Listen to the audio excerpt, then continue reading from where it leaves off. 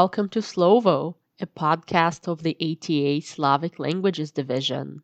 I'm Maria Guzenko. I would like to start this episode with a quick note on pronunciation. You might have noticed that I've been saying Slovo the way one might pronounce it in English. Of course, this word is pronounced differently in the various languages that have it. I would love to learn how our podcast name sounds in your language. Feel free to share a transcription or even a recording of the word Slovo in the comments. When it comes to the names of our guests on this podcast, I ask every interviewee how they say their name. Today's guest, Esther Hermida, told me that she pronounces her name differently depending on what language is being spoken. In this interview, I will be using the English pronunciation of Esther's name, with the understanding that in Spanish, her name may sound more like Esther Hermida. Now on with the show. Today I have with me Esther M. Hermida.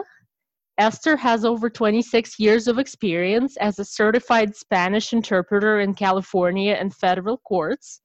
She has vast experience as a conference interpreter and in television simulcast interpreting. She also provided dialect coaching and script translations for the entertainment industry.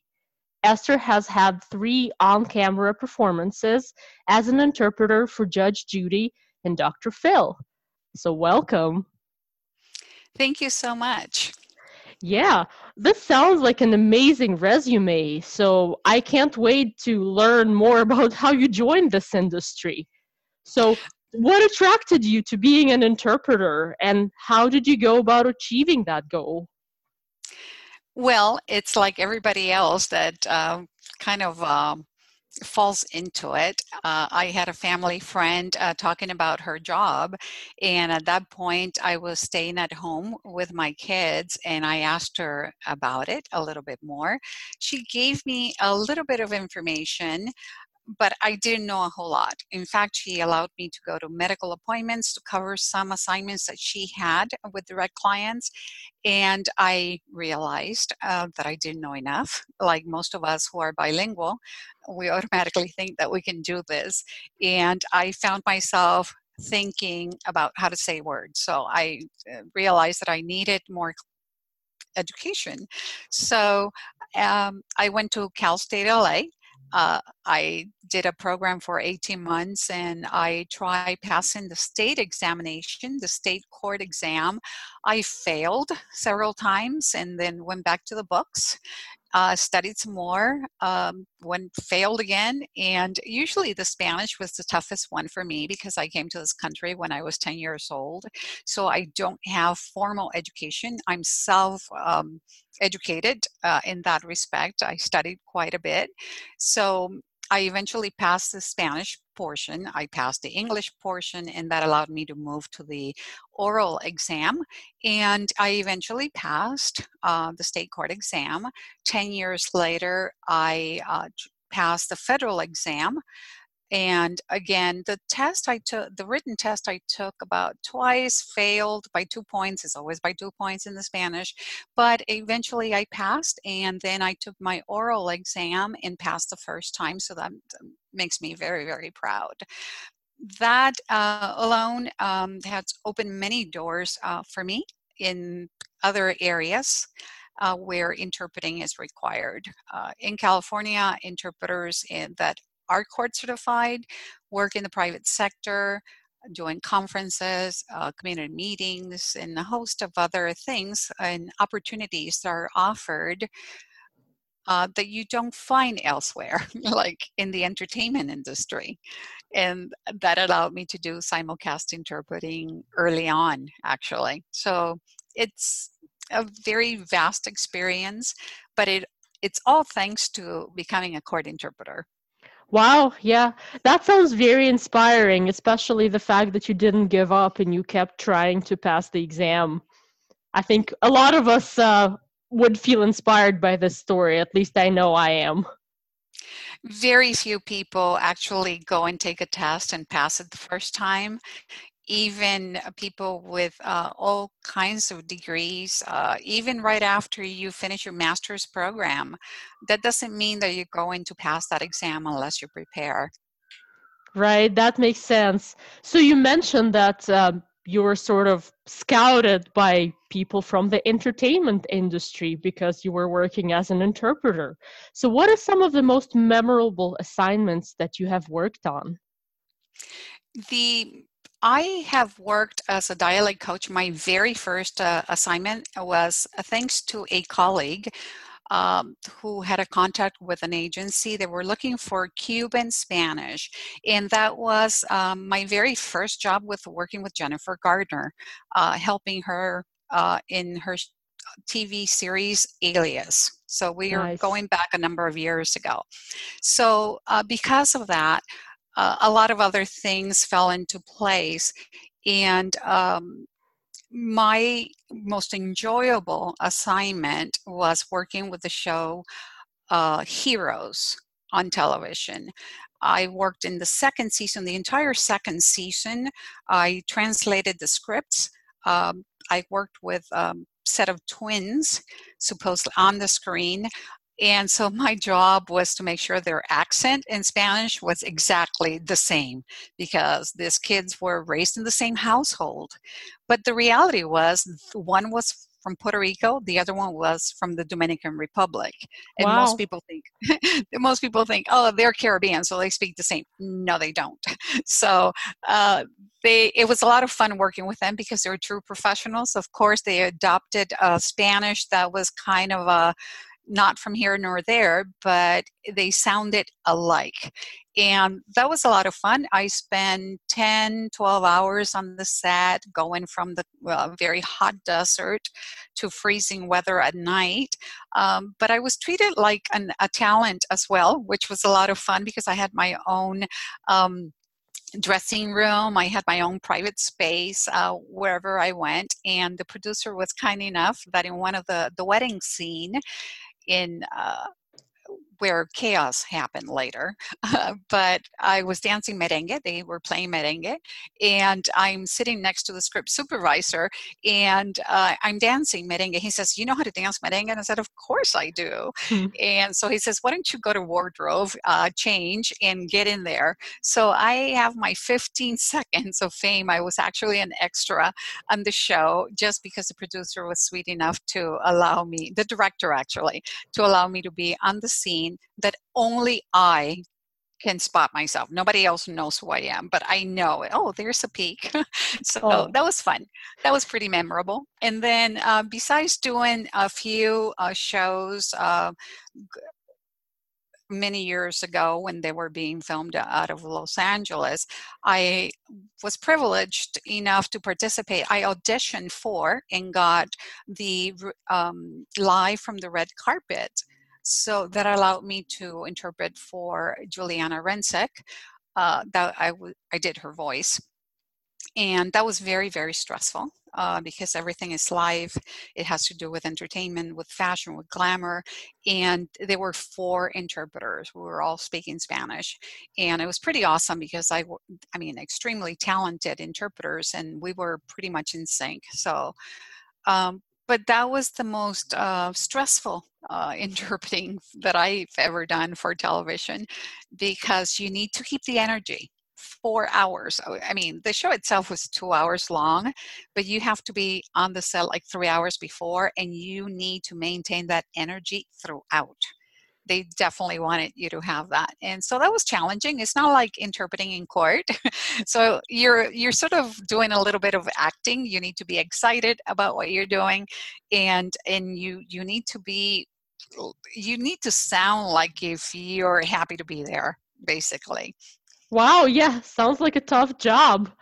So you mentioned that you started sort of by going into some appointments that a friend of yours was working on. So would you say that you progressed from medical to court and then eventually to simulcast? And do you think this is a good progression for an interpreter? Well, let me rephrase that. Do you think this progression from medical to legal to simulcast allows a prospective interpreter to grow and to learn new skills and to boost their career? Absolutely. I'm a firm believer that if you want to grow, there's no stopping you. Just because you're working in the medical field, and by the way, some people are so good in the medical field that they want to stay there.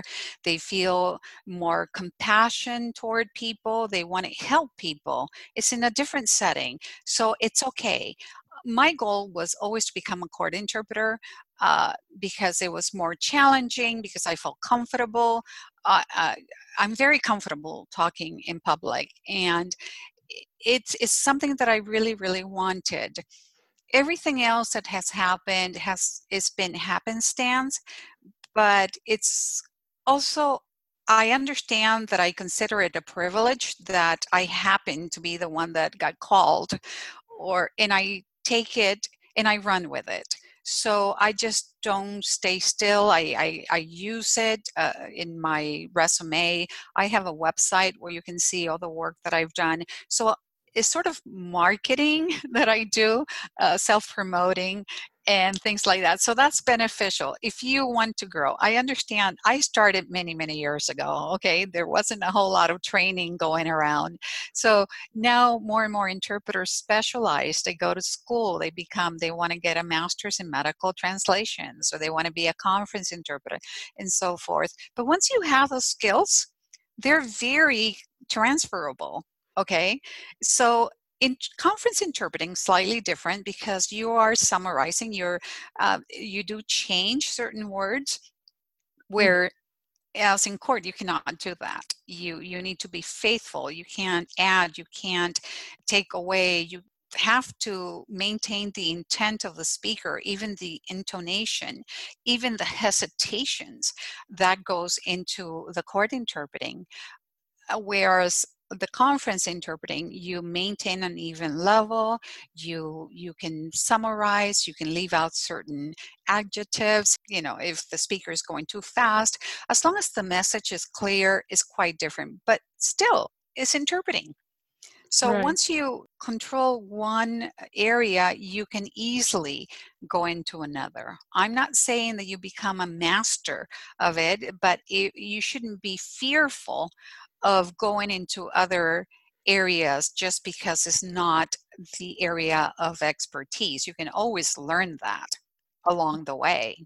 Wow, that sounds really encouraging. So, Esther, you're located in California, and right now we have sort of distressing news coming out of California with the new law, AB5.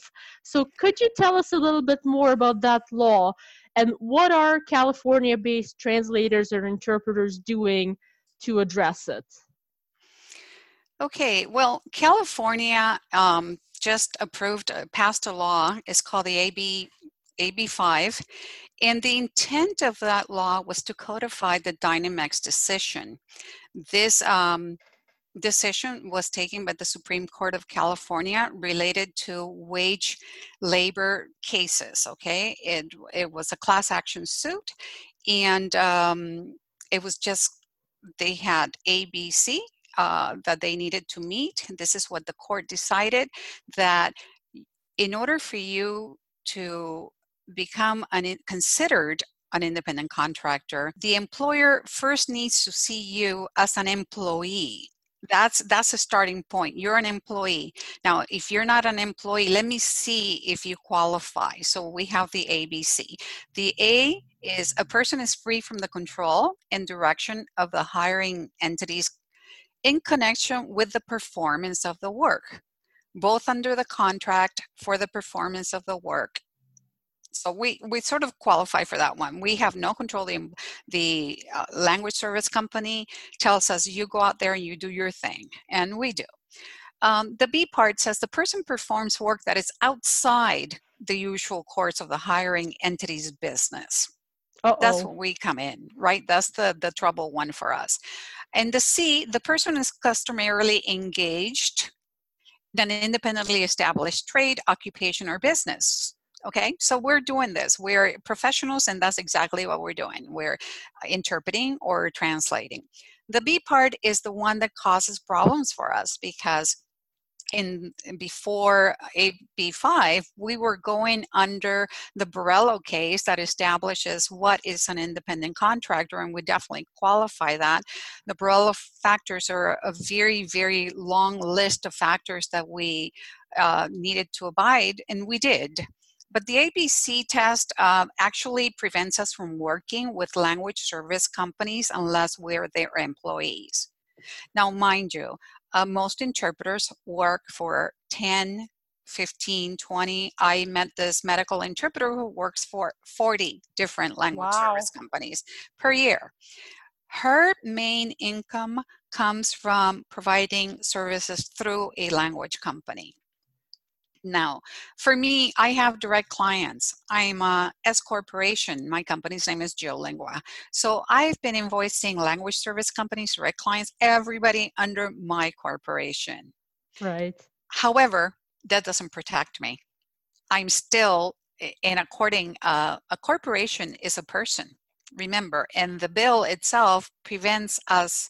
They are B2B qualifications. There's so many other things that Lorena Gonzalez, the author of the bill, says that we can work under, but we know that we cannot.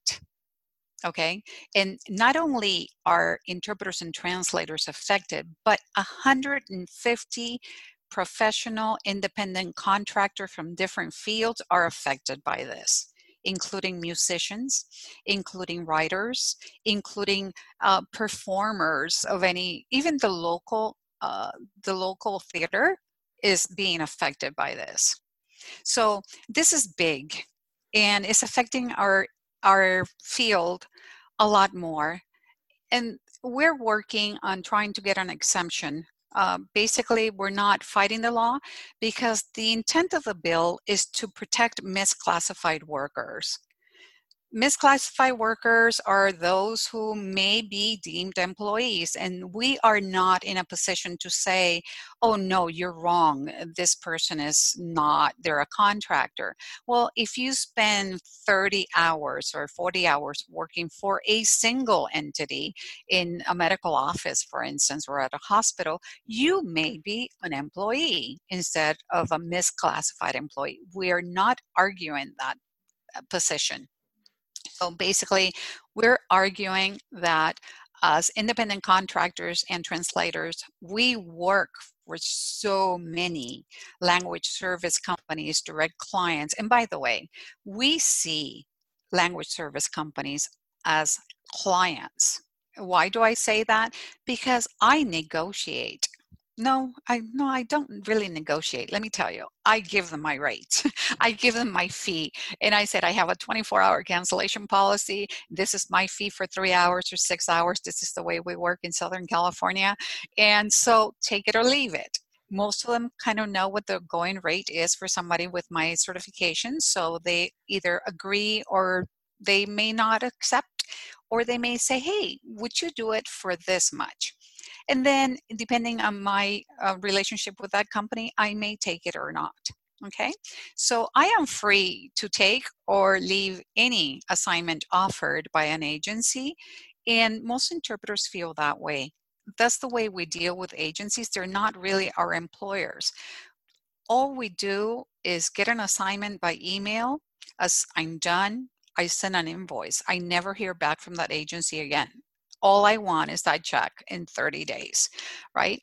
So we created a coalition called Coalition of Practicing Translators and Interpreters of California. And it's just a group of interpreters who got together from the different interpreting areas, the medical, the administrative, the conference. Every sector conceivable is part of that coalition. But the coalition was done with the intent to mobilize interpreters and translators and to give them the tools to learn how to advocate for our profession, which is exactly what we're doing. We are visiting our lawmakers and telling them, look, you voted for this, but you didn't realize that there were unintended consequences of this law. We are being harmed. We are being affected by this because now large companies are pulling out of California. I had a contract personally for a conference that was to be held. It probably happened already. It was the beginning of the year, and this would have been my third year doing that conference. That company pulled out of California. But do you think that conference went away? No, it didn't. They're probably bringing interpreters from Vegas or out of state, but definitely not California. So we got that email, and this is an amazing company, by the way. I love having business with companies who value their interpreters because we are an asset. We are the ones bringing in the money for them. So it was always a pleasure for me to work for them, but unfortunately, it was a business decision that they had to make. So we are working as much as we can. Now everybody knows we exist, by the way. One of the problems with us, translators and interpreters, a translator works out of their home. Who knows that they exist, right? Nobody. They just do their job quietly. While interpreters are always in the background. If they hear your voice is probably too loud, most of the time you're quietly doing your job. Nobody should really know that you are there. And if they notice you, you're still quiet. So we don't have a voice. Right now, we are using our voice to make sure that everybody knows what we do. We are servicing our community by providing language service to everyone, and not just the courts who have their own employees that also contract with interpreters. And by the way, they're excluded. That doesn't apply to them. So we're servicing the legal profession, the medical, the business. Everywhere that there is a need for an interpreter, we're there, regardless of who calls us. So being tied down to a company as an employee, or being an employee of 10 different companies, the caller may be missing out on an interpreter because a company may not want to say, no, my interpreter is not available, and they may not be able to call anybody else. So I'm tied down to 10 different companies, for instance, without necessarily being fully available to the people outside. Right. No, this all makes perfect sense, and I've definitely read some coverage of this new law saying that, people, translators and interpreters in the state of California have received some emails from their clients Mhm. saying that sorry, but because of the law, we can't keep you on as a freelancer and we're not going to take you on as an employee. So that's really unfortunate. But does Mhm. this law, so far it just affects California. Can it affect translators and interpreters outside California, and how? Absolutely. We have the Democratic candidates who have already expressed their support for AB5 and saying that they can consider doing something like that nationwide. We already know that New Jersey attempted to do it, New York is working on it, even Arizona right now. Luckily for us, well, not so lucky for us, we're people are watching us and seeing what we're doing. We have a lot of weight on our shoulders because we know that what happens in California is going to be replicated in the rest of the country. And this is really damaging to interpreters. We believe that we should have a choice. However, interpreters right now should be watching California, should be supporting California interpreters and translators.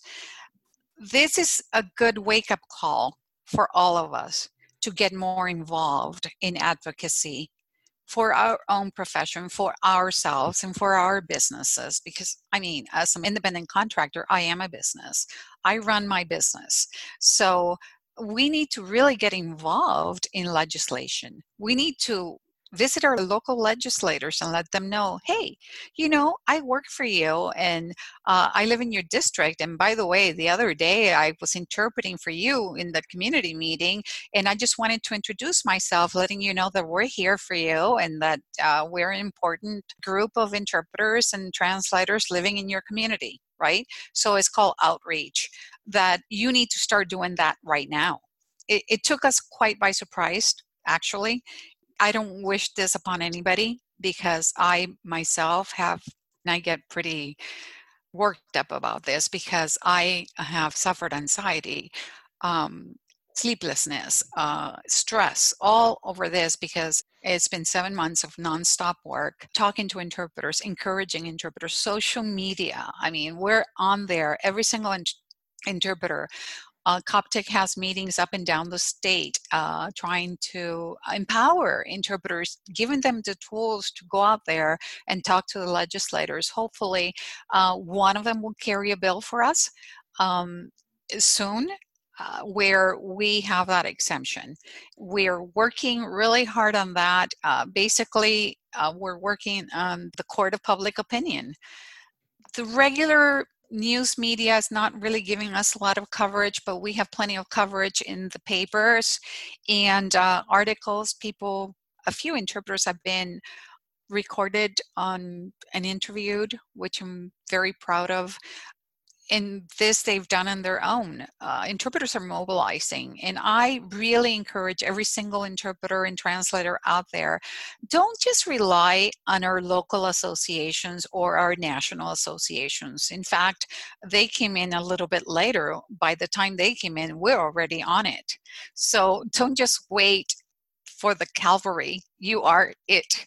You're the front line of defense to our profession, and that's the way we got to keep it here. It's this is what we do, this is what we love, this is what we want to keep, and we shouldn't allow anybody to dictate how to run our business. And we're doing an honorable thing. It's not just like a profession that people can think of, oh, I'm an architect, or we're actually impacting lives and helping people understand, and we're part of the language access. So, but people need to know that where the most important thing in California, we're mostly minorities and we're mostly women. Right. Okay, we're business women. We're running the show here in California. Is affecting the way we earn our living. And to me, that is the ultimate insult when you claim to be protecting minorities, when you claim to be protecting people, and you are harming the people who help you protect those people. So Yeah. I'm sorry, I get really emotional over this because Oh yeah. no, that makes perfect sense. I believe, yeah, the initial intent was to prevent people from being misclassified as freelancers or independent contractors as opposed to employees. But as you said, perhaps translation, interpreting, and some other creative professions, it sounds like they weren't really taken into consideration. And Yes. I'm not aware of many full-time in-house translation or interpreting positions in the United States, at least. So this is not how this industry works, as far as I know. Exactly. They are in-houses. Our position is we do not object to employment, of course. Google, Amazon, I'm sure they have their own in-house translators. Who work with contractors because they don't staff everybody. They just subcontract whenever they have major things to do. But it's okay if you want to be an employee, but it should be a decision that you can make based on your family needs and where do you want to go with your profession. And you are correct. The intent of the law was not to really harm us, it was to protect misclassified employees.